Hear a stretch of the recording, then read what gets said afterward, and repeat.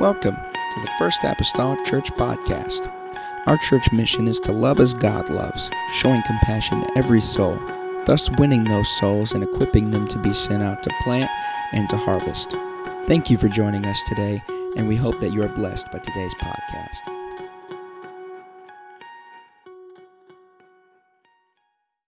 Would be, Lord, taught and explained the Lord Jesus, reiterated, Father, in our lives. God, open our minds and understanding to hear, Lord, your word, accept your word. Lord Jesus, apply it in our lives, God, where we may and can. In the lovely name of Christ, I pray. The church say amen. You may be seated. Prayer meetings and business meetings. If you remember last week, the angels had told the apostles that Jesus, the same Jesus, that is, that they seen taken up into heaven would return in like manner.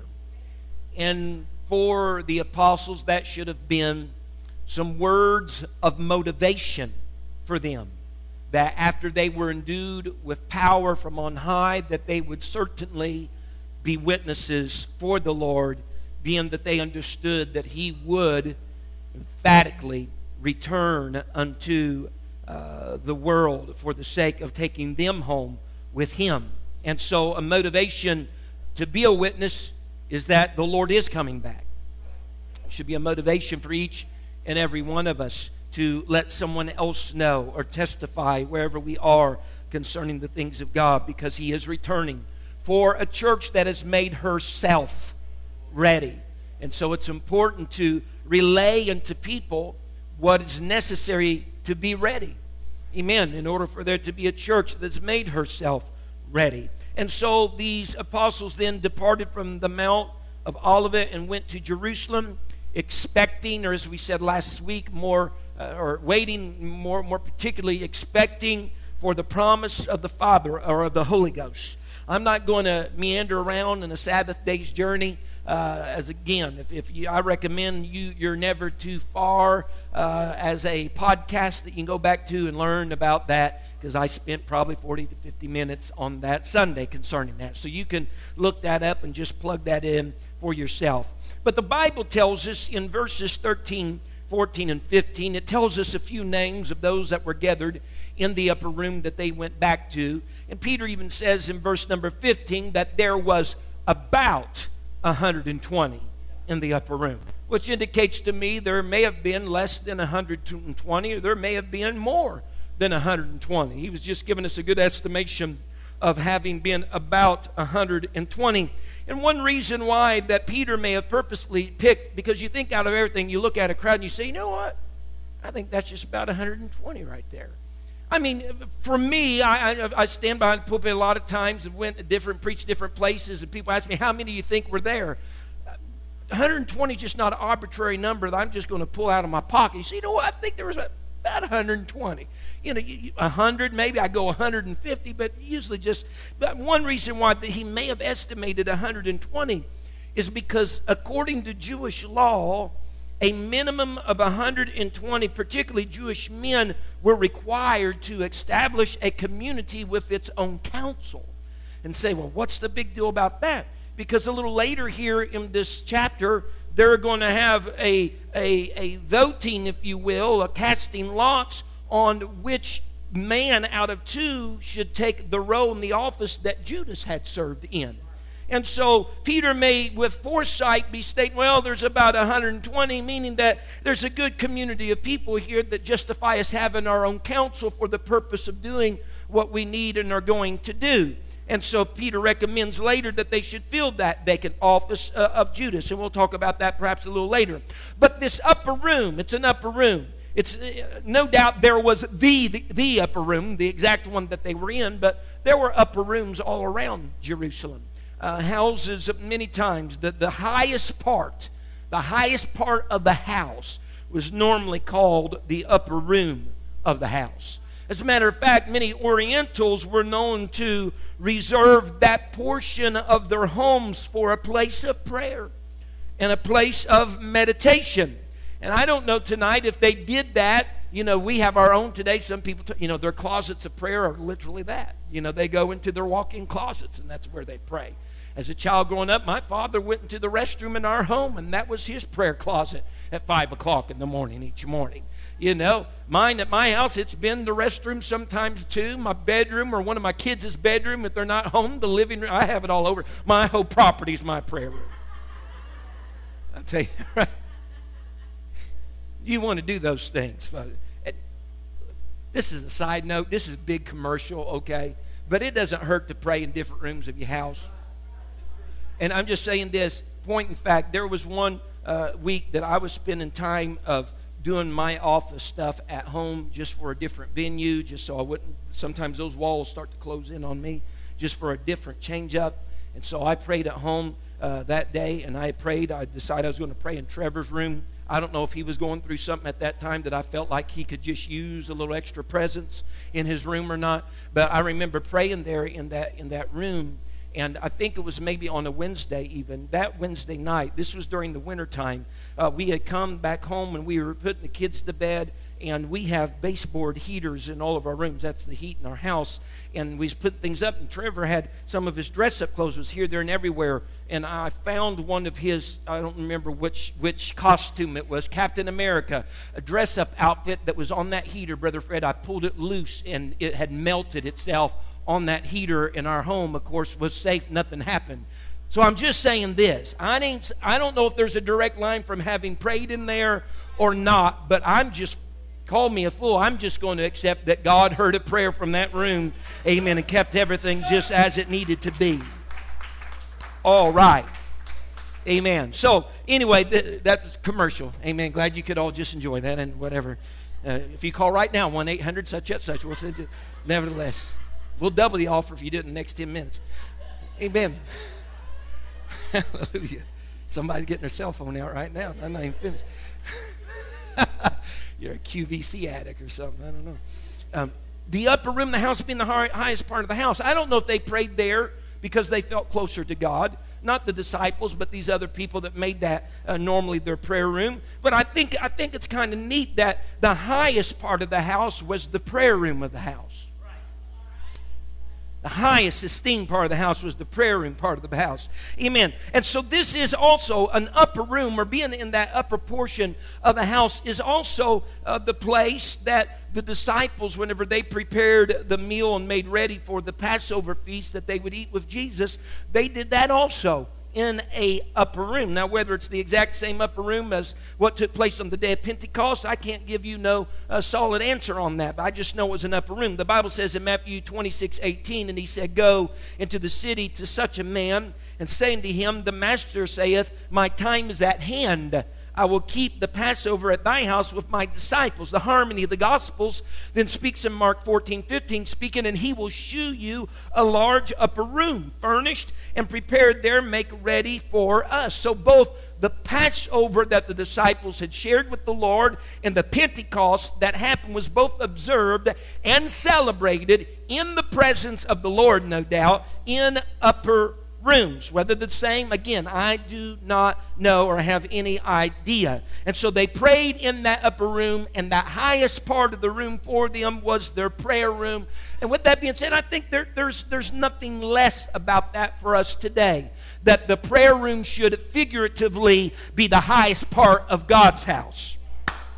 Should figuratively be the highest part of God's house. And so there's an interesting demographic here that's gathered in the upper room. If you look at verses 13 through 15, we understand the 11 disciples. I say 11 because Judas is already dead. The 11 disciples are here. Mary, the mother of Jesus, is in the upper room. Jesus' brethren, meaning his half-brothers and half-sisters, are in the upper room. The Bible talks about a number of women that evidently had followed the Lord, those that are oftentimes spoken of ministering unto the Lord. They were in the upper room, and there's a large number, a group that is unnamed, I should say, that's in the upper room as well. But out of all these that are gathering, so we have men, we have women, we have followers, we have, just a vast, we have people that's related to him, people that's not related to him. I think it's important tonight just to emphasize a little bit that it's important to denote that both Peter and Mary, the mother of Jesus, were in the upper room. And I think it's important to list that because they were in the upper room needing the same thing all the others that were gathered in the upper room needed. They all needed the Spirit of the Holy Ghost.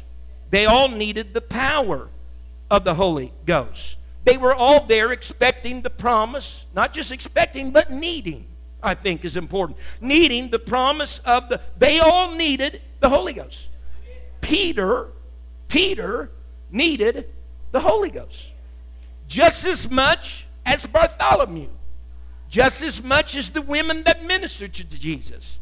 For that matter, Mary, the mother of Jesus, needed the Holy Ghost just as much as anybody else in that upper room. As a matter of fact, this is the last time we see anything concerning Mary, the mother of Jesus, in the Scriptures. We don't see anything concerning Mary from this point on in the Scriptures. In the epistles, in the book of Revelation, we don't see anything concerning Mary, the mother of Jesus. So in essence, this is her last appearance in the history of the church. And the last appearance in her history of the church is this. It finds her in an upper room waiting for redemption just like everybody else.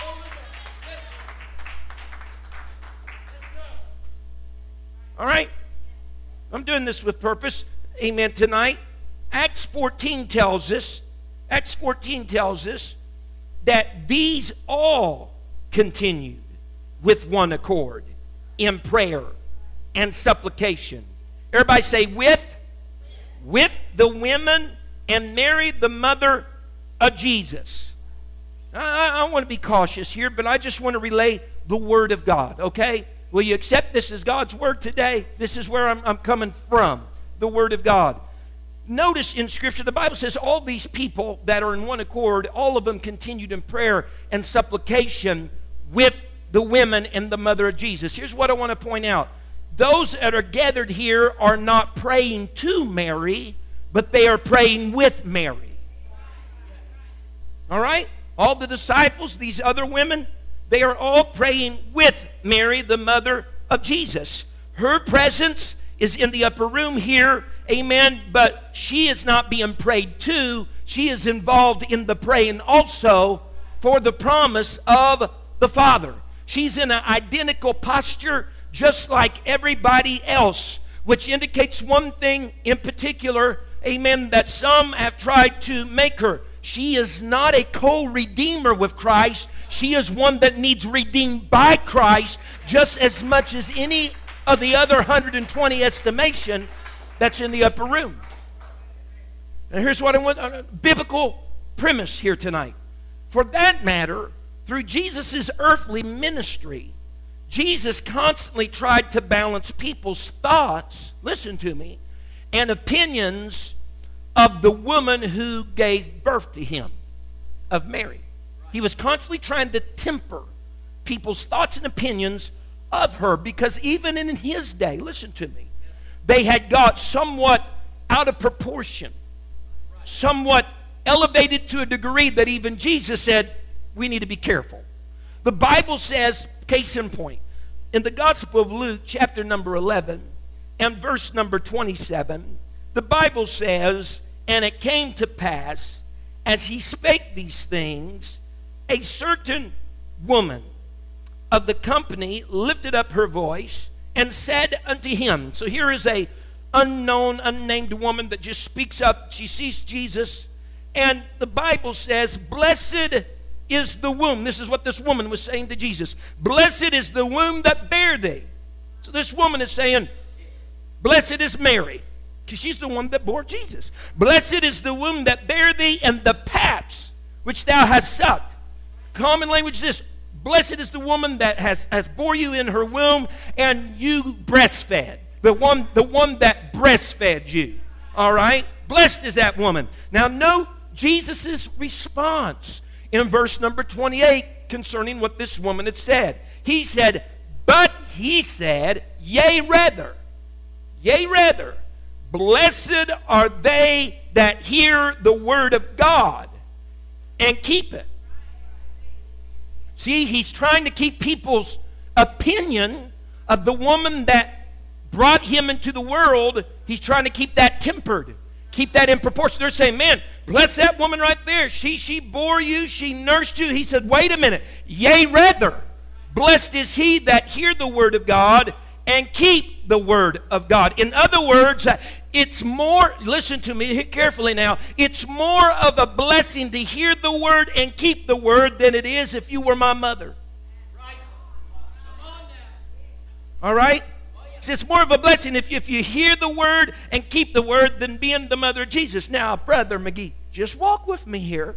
The Bible states also, case in point, Gospel of Mark, going to the Word of God, chapter 3 and verse 33. What's going on here? Jesus is speaking to some people. He's speaking to a crowd, and evidently his mother and his siblings are somewhere on the outskirts calling to him, trying to get his attention. You can read the context in which this is set. They're calling to him and trying to get his attention. And as they're doing this, those that are gathered there around the Lord saying, Lord, your mom and your brethren, your siblings are out there. They're trying to get your attention. And this was the Lord's response in Mark 3:33. And he answered them saying, who is my mother or my brethren? And he looked around about on them which sat about him and said, behold my mother and my brethren. What are you saying, Lord? Look, 35, he explains it. For whosoever shall do the will of God, the same as my brother and my sister and mother. All right? Jesus is trying to keep all things in proportion here concerning that relationship between him and his mom. And although she birthed him, remember that thing that was in her was conceived of the Holy Ghost. Huh? She was a vessel. She was a piece of the conduit cannot boast of the water just because it passes through it. Let me say it like this. The conduit can't boast that it's the source of the water just because it passes through it. All right? And so Christ is keeping all things in moderation here. And listen, Jesus loved his mother. We know from the cross, as he hung from the cross, he looked at one of the other disciples, most likely John, told John to take care. Right? Son, behold your mother. Mother, behold your son. He loved his mother because he made sure that she was taken care of from his dying hours on the cross. Amen. But even in his day, why is Jesus saying these things? Because even in his day, there was too much importance being put on being related to Jesus and being the mother of Jesus. Maybe even the father of Jesus. We're not even reading of it, being not the biological, but the stepdad, if you will, Jesus. Too much importance being put on that. Even as we just seen in Luke, because he said, well, blessed is the woman that, nursed you, and you, the one that bore you. But he says, wait a minute. No, blessed are they which hear the word and keep the word. And blessed are they, those that are my brother, my sister, my mother. It's those that do the will of God. And so Jesus was setting all perception straight. Here's what Jesus said, all perception straight with this. He's saying, if being my mother and brethren seem to you all as a honored and a very privileged position to you, let me put everything in perspective. You are just like them that you supposed are honored and privileged. You're just like my mom and my brethren when you do the will of God. If you esteem that as an honored position, then you know what's truly... You're just the same when you do the will of God. And so he's setting all things. And so I believe Jesus was using their thoughts to direct them in a proper direction. Amen. He's using their thoughts because they're thinking, man, this is great. He says you do the will of God, and this is where your level is. So he's using their thoughts to direct them in the proper direction. But at the same time, in doing so, he's minimizing the spiritual significance, if you will, of his mother Mary. Because being related to him, mother, half-brother, half-sister, stepdad, being related to him, regardless, you still need to do the will of God, whoever you are. What he's saying is this: just because she was my mom doesn't give her a perk that the rest of humanity doesn't have. Just because they're my half brothers and sisters doesn't give them a perk that the rest of humanity does not have. Because the Bible says still all have sinned. And because of the Adamic nature, we've all been born into sin except for Christ Jesus. And since that's the case, all still need redeemed. And all still need the Holy Ghost. He's keeping everything in proportion. So his siblings weren't nothing super special, because anyone could be like them according to Christ as long as they did the will of God. And his own brethren, half-brothers and half-sisters, being found in the upper room, that's a noteworthy mention as well. We talked about his mom. It's a noteworthy mention as well, that his own brethren was there in the upper room, because before Christ's death, burial, and resurrection, the Bible indicates that they didn't even believe in him. Now, this isn't uncommon, because the Bible even talks about in his earthly walk that he went to some of these cities where his own were, and his own did not receive him. Remember? Prophet was without honor in his, save in his own country. Right? And so we see this. John 7:5 says, for neither did his brethren believe in him. And so Jesus' brethren that we're aware of in the scriptures consisted of James and Joseph, who is also known as Joseph, Simon, and Jude. James, that we read of in scripture, there's more than one James, but the James that is the half-brother of Jesus is the one that authored the book of James, the one that bears his name, authored the book of James, and was the first pastor of the church of Jerusalem that we read of in Acts chapter number 15. That was the half-brother of Jesus Christ. When we can talk about Jude likewise. Jude was both Jesus's and James' brothers. He was James's full brother and Jesus's half-brother. But when we read this, James, or Jude rather, is the one that authored most likely the book of Jude that is in the scripture. Now, here's the thing. What was it that caused these brethren, these half-brothers of the Lord, to change from non-belief, not believing in the Lord, to belief? Well, there's one thing that we know for sure and for certain. That James, the half-brother of the Lord, saw the Lord after he had been buried and he rose again. Because the Bible tells us in 1 Corinthians 15:7 that was the case. After that, he was seen of James, then of all the apostles. And to not confuse this with the other James, because the other James was already killed in Acts chapter 12. And so this is not reference to the other James. This is undoubtedly a reference to the half-brother of the Lord, James. That after that, he was seen of James, then of all the apostles. If you read 1 Corinthians 15, it's talking about Jesus Christ. It's talking about how he was dead and how he's buried and how he rose again. And first of all, he was seen of 500, and he was seen of this one and that one. And so the Bible's saying he was also seen after his resurrection by James, then all the apostles. And so what could have changed James' opinion of belief in the Lord from being not believing to believing is the fact that he had witnessed his resurrected half-brother. That he was dead. He's now alive.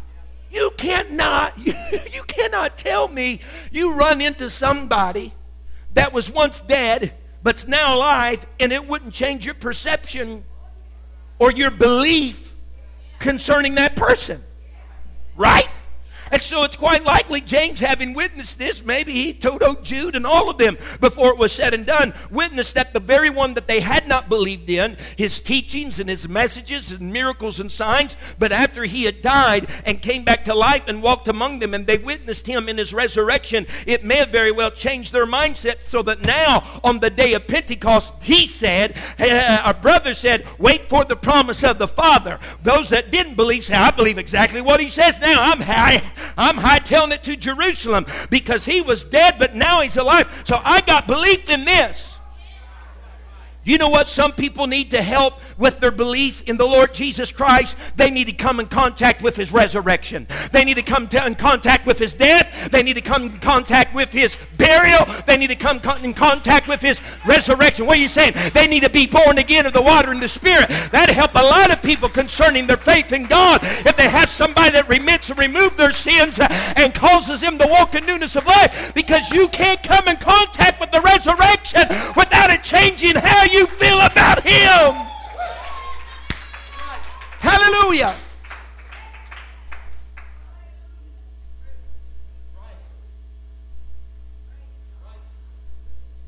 And so when we look at the pages of Scripture,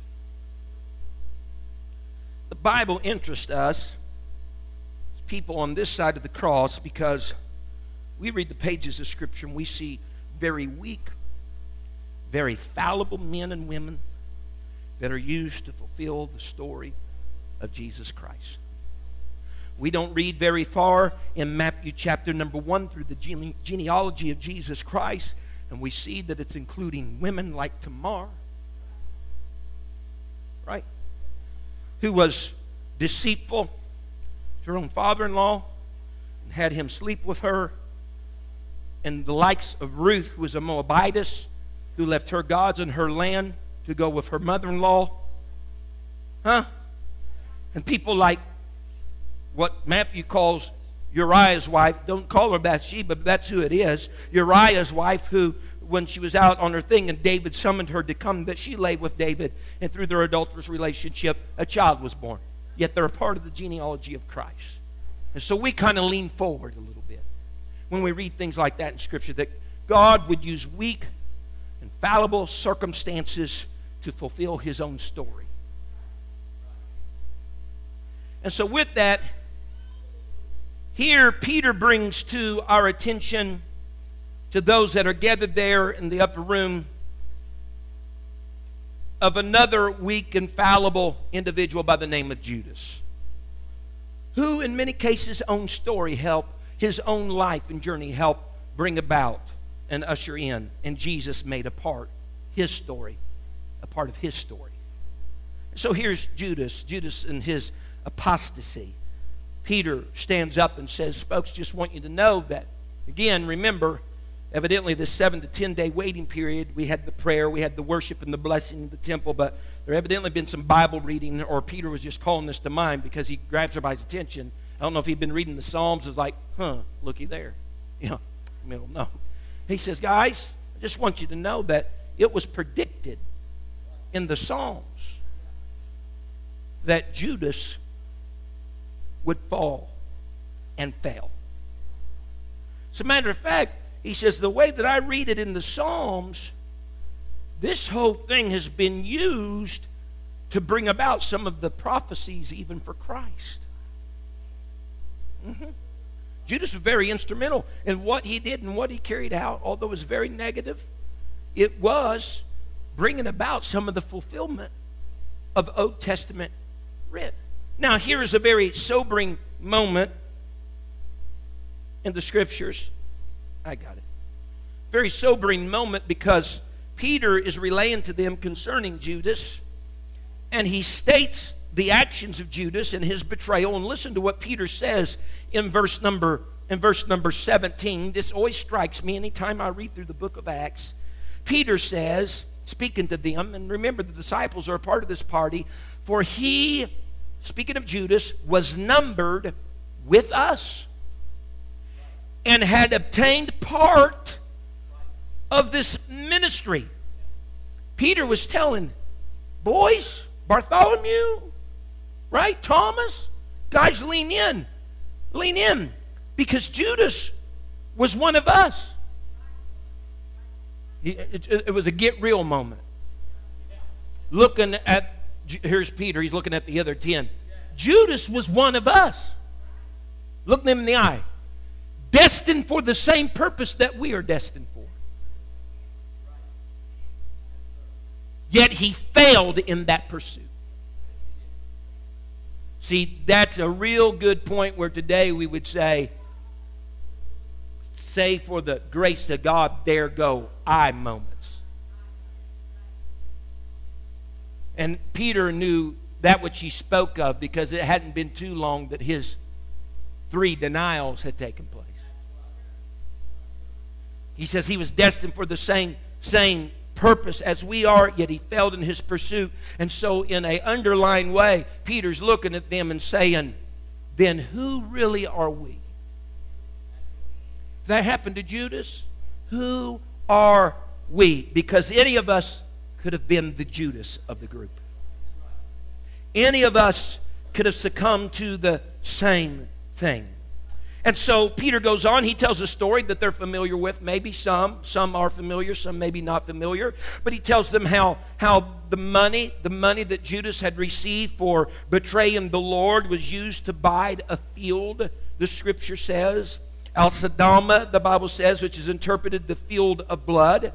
Judas did not buy, per se, the property personally himself, because he had returned that money back to the priest. Amen. Because he realized that he was doing something to an innocent man, and to the degree that it was going to go to, and he just threw the money back to them for them to do with it as they would, but they couldn't do anything with it, because now it was money that was tainted. It was literally filthy lucre, because it was the price for a man's life and a man's soul. So more than likely they bought this field, but that money was still seen as though belonging to Judas, as though then he was the one buying it, because that was his money. And so the Bible says in Matthew 16:26, we have the unplaying, I think, a little question here, that's the unplaying of Judas' story, or the playing of Judas' story. For what is a man profited if he shall gain the whole world and lose his own soul? Or what shall a man give in exchange for his soul? That was Judas' money that was used to buy that field. Judas lost his soul, and all he gained out of it was a field, a literal cemetery, where people, many unnamed, were buried. The field of blood. What an exchange for your soul.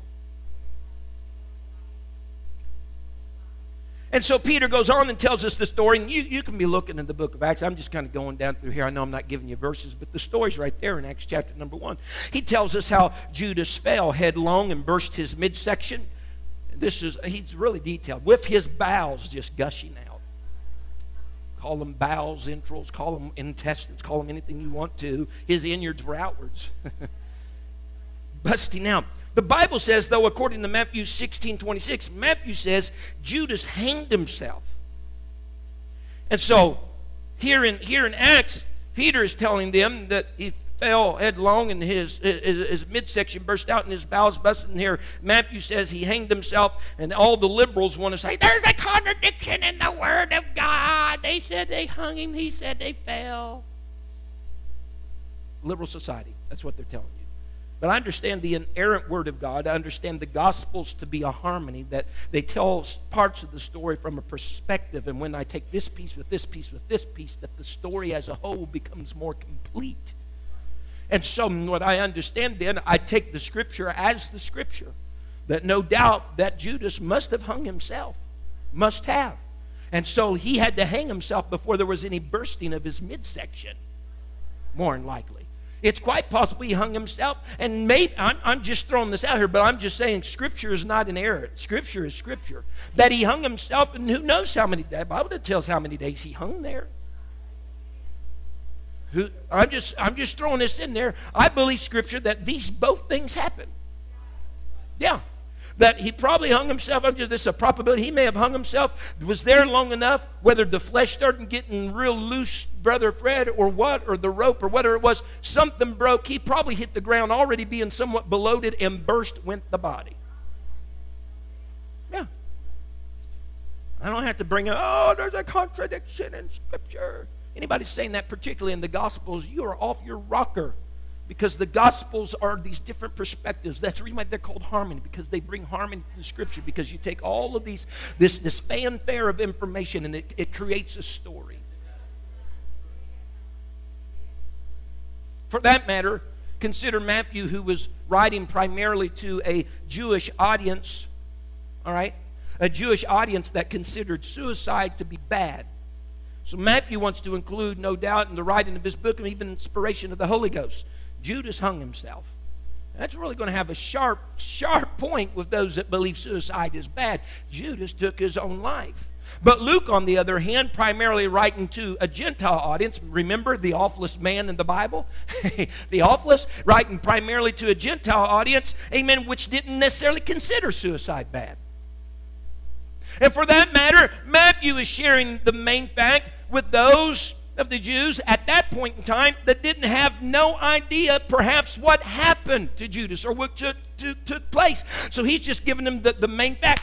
Judas hung himself in Matthew. But when we get Peter sharing the details in the gospel or in the book of Acts, amen, people are well related with this by now, what has happened to Judas. So he's just filling in the details.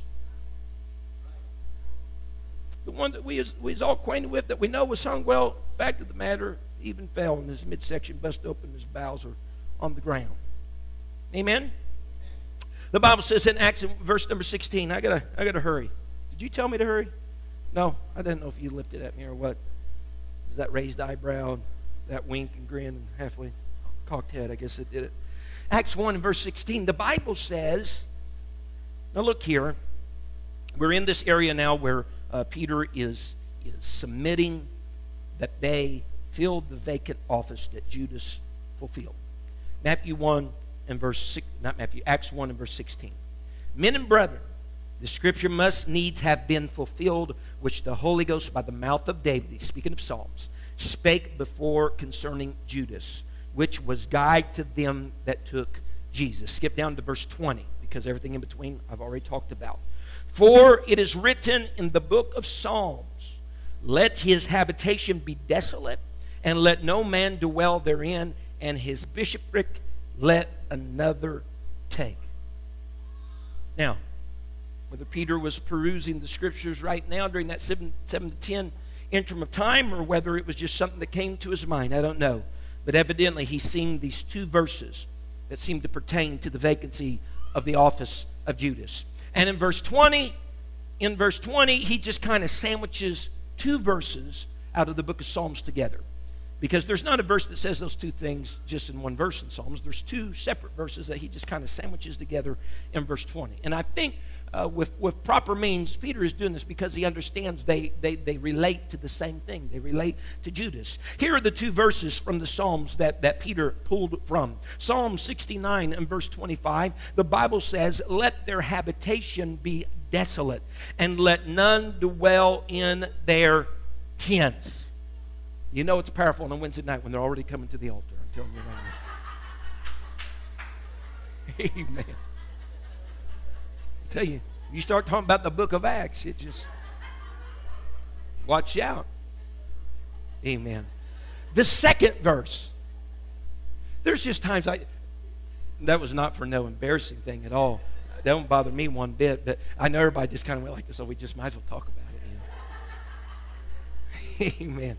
Psalms 109 and verse 8 is the other verse that he brings. He says, let his days be few, and let another take his office.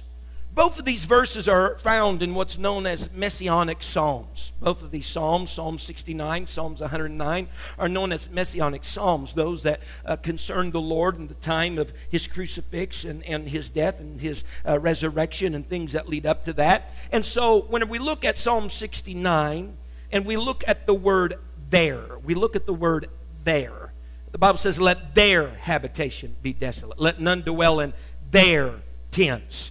While the there in Psalm 69, that certainly includes more than just Judas. You wouldn't just refer to Judas as a there, unless he was schizophrenic and had a multitude of personalities. But there. So it's referring just to more than just Judas right here.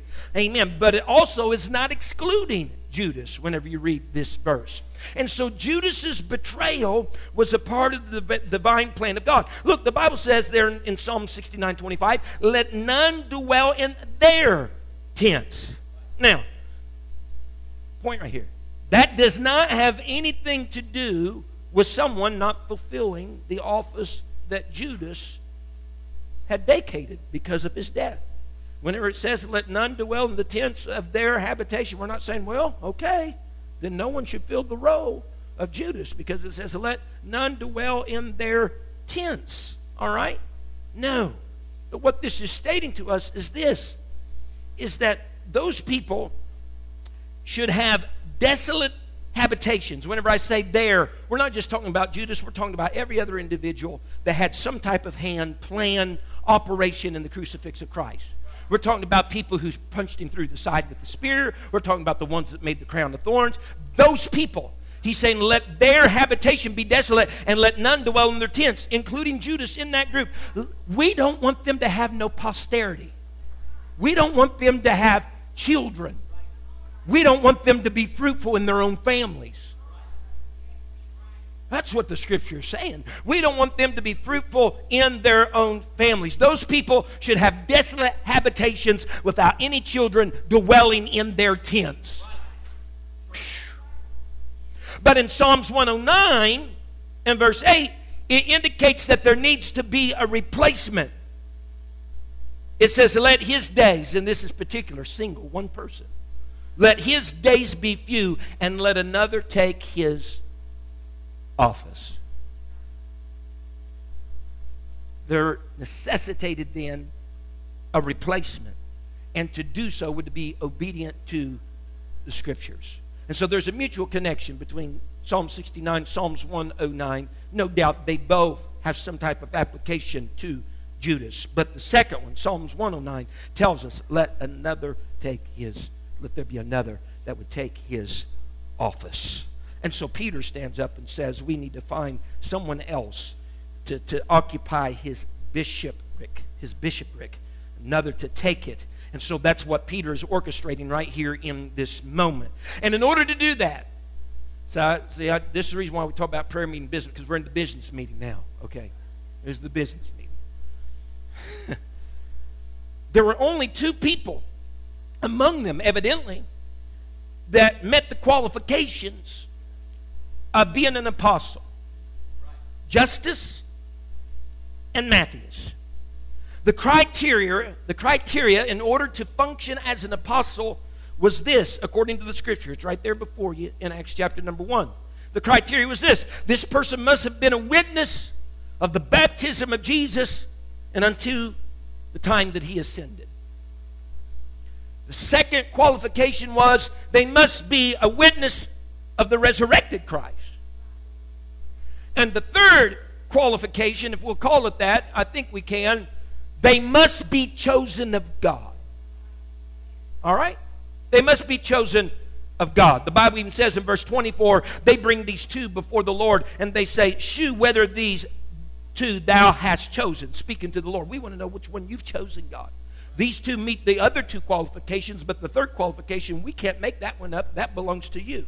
You have to call them. And so the Bible says in Acts 1 and verse 26, and they gave forth their lots, meaning Justus and Matthias, that they gave forth their lots, and the lot fell upon Matthias, and he was numbered with the 11 apostles. Now, I don't want to put it on this base of a level, but this is one way you can understand. It's kind of like drawing straws. It's kind of like putting your name in a hat and drawing one out. All right? We'll say, well, that lot of that's kind of given to chance. No, listen to me. When you read throughout the Old Testament, this is the way that many decisions, amen, biblical decisions even, was made in Scripture. Amen. Prior to the Holy Ghost, this is the way that many decisions were made in Scripture. Decisions where it came to a place that there was no certain direction of one being quite right and the other one being quite wrong. These are two people that met the first two qualifications. They're kind of at a loss right here. And so this was a common way to come to a decision. And please listen to me. This was not a gamble. This was not a hocus pocus. Amen. Because they were depending on God for the outcome. They were basically saying, we got a decision here, God, and we want your interaction in what the choice to be made. That's really, we still do that, folks. God, I got two decisions. I really can't, I don't feel what. God, I need your intervention in this. Right? So this isn't hocus pocus. This isn't, well, they're really leaving this to chance, you know.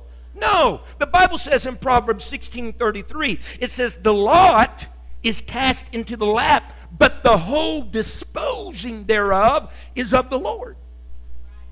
So they might have drew lots, but Matthias was the man, because Matthias is the man that God wanted to be the man.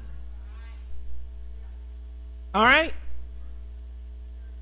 Now listen, well, I want to go like way over yonder. this does not apply. Listen to me. This does not apply to you playing blackjack and shooting. This is not applying to any gambling problem you got.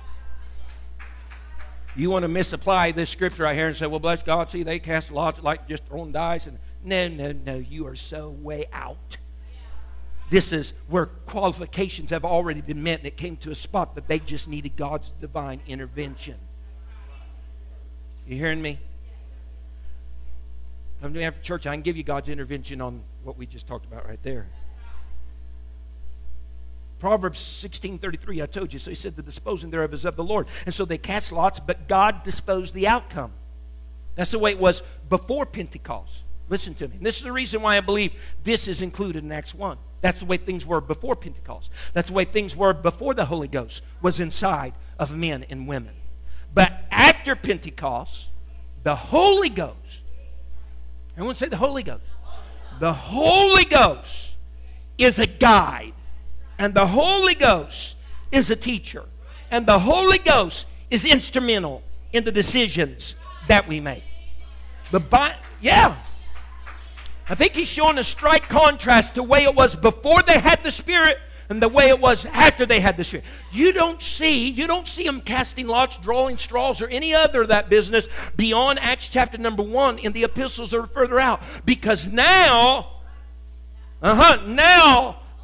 the Holy Ghost is inside them.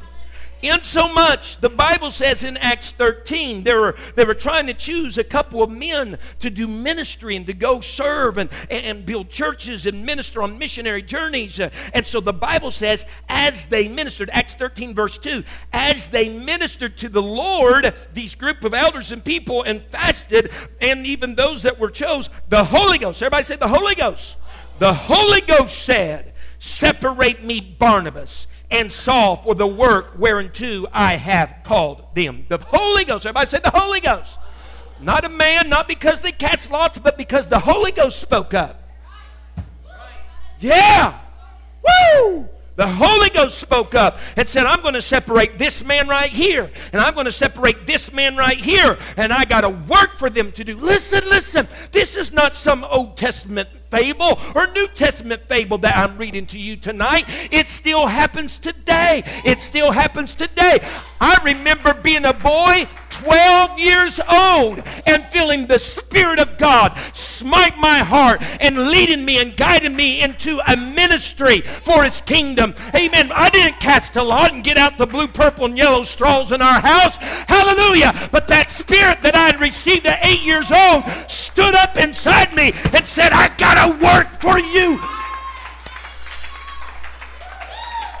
After Pentecost, He guides, He teaches. No, the Bible even says in Acts 13 that there were prophets and they laid their hands on Barnabas and Saul. And the Bible says that after they did that, they even sent them. But verse 4 says the Holy Ghost sent them forth. Hands of men were on them praying for them, and it said that they sent them. Well, that's the way it looked like in the natural, being the observer. But in reality, the Holy Ghost had a say-so and all that. And the Holy Ghost was guiding, and the Holy Ghost was directing. That's the reason why we say, if you feel a certain bend sometimes to a certain direction in ministry, or even outside of these walls, sometimes there's leaders and people in your life, and you ask them, they say, I was feeling the exact same thing. What is that? That's the Holy Ghost. That's the Holy Ghost working here. That's the Holy Ghost working with the leadership for the purpose of His kingdom. It's the Holy Ghost.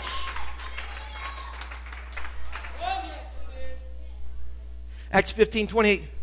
I got to hurry. Kids are out of school though. Acts 15 verse 28. The Bible says, for it seemed good to the Holy Ghost and to us. Why do you think it seemed good to them? Because if they are submitted to the Holy Ghost that they have, it's going to seem good to them and the Holy Ghost that they have. Now you can still have the Holy Ghost and it not seem good to you. Many times that's because there's a faulty relationship between you and your Holy Ghost. When your idea betrays the Holy Ghost's idea, let me tell you, you're safer to go with the Holy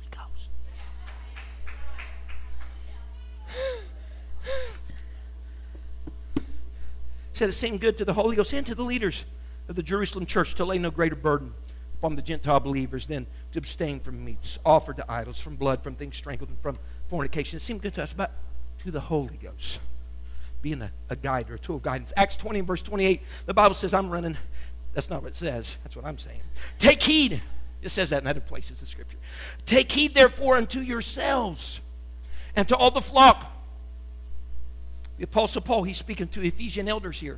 He said, take heed to yourselves and to all the flock, over the which the Holy Ghost hath made you Ephesian elders, overseers, to feed the church of God, which he hath purchased with his own blood. So Paul's telling these Ephesian elders, saying the Holy Ghost has made you Ephesian elders, overseers of the church. The Holy Ghost has. And so from the end of Acts 1 forward, the reference that we read of is to the 12 apostles, because Judas's office has been filled. Even prior, listen to me, even prior to Saul's conversion, Saul who became Paul, who many times starts his epistles and letters out, I, Paul, the apostle of Christ. Even before Paul was converted, it refers to them as the 12 apostles.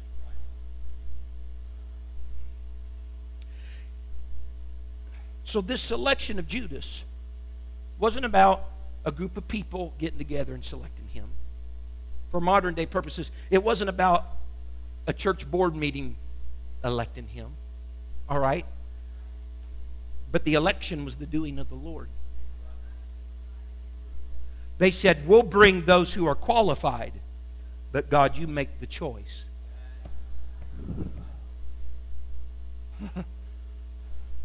We read even later in Scripture that Saul, who was converted and called Paul later, that he is called, as I said, an apostle. How in the world can that be? It's the choosing of the Lord. Walk with me here, and I'll close. I guarantee you I will. We'll get done before 8:30. But listen, put your ears on just for a moment. How can this be? Because there is a line of people that believe that the row and the office of the apostle is no more valid today. Are you listening to me?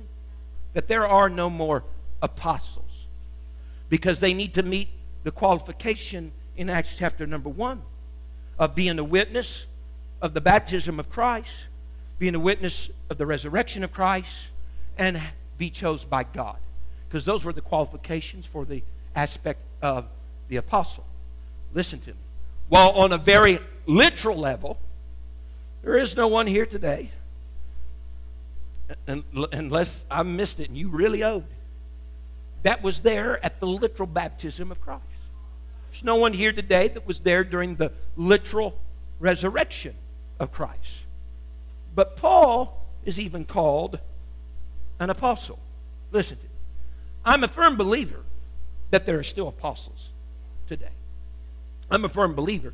Whenever I read the book of Ephesians talking about he gave some, that there's prophets, and there's evangelists, and there's pastors and teachers, and there's apostles. That was beyond just the church at Ephesus, but that was the church of every generation. Listen to me. What about, though, Pastor McGee, the first two qualifications? God may call them, but what about the first two qualifications? Look at verse 21. The Bible, speaking the qualifications of those of that hour, says, wherefore of these men which have, everybody say companied. Wherefore of these men which have companied with us all the time of the Lord Jesus in and out among us, beginning at the baptism, the resurrection, and they must be chosen of God. What about these men? Listen to me. Are you listening? We are companied with them.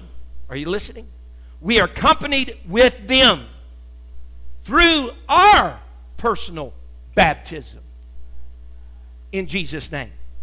Because we're all, the Bible says in 1 Corinthians 12:13, I think it is, tells us that we're all by one Spirit baptized into one body. We are accompanied with them, might I say even with Him, through our baptism in Jesus' name. The Bible says I was buried with him in baptism. In essence, not in a literal way, but in a spiritual way, I have been a witness of his baptism because I'm buried with him in baptism. Secondly, well, what about this newness of life, this resurrection? Because the New Testament also tells me that I will walk in newness of life as he has been resurrected. And so I accompany him in a spiritual sense. Through my own baptism, I witness his baptism. Through my own new walk, I witness his resurrection. And then God just has to put a call on you in order for it to be apostle. Is everybody okay? So see, what was once a literal thing is really there's a lot of things, because remember, that taking place right then and there is before Pentecost. We're still living up to the law to this time until Christ came spirit form. And living under the law, we're looking at a very literal, concrete thing that Christ is going to resurrect, so to speak, or translate. Here is the shadow, and he's going to give us the substance. The substance is you witness my baptism when you're baptized. You witness my resurrection when you receive the Holy Ghost. And I'll put my call on you if I want you to be an apostle. Amen?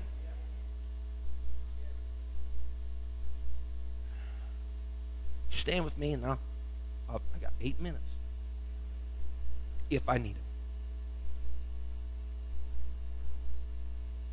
And so the call for a true apostle then is really left to God.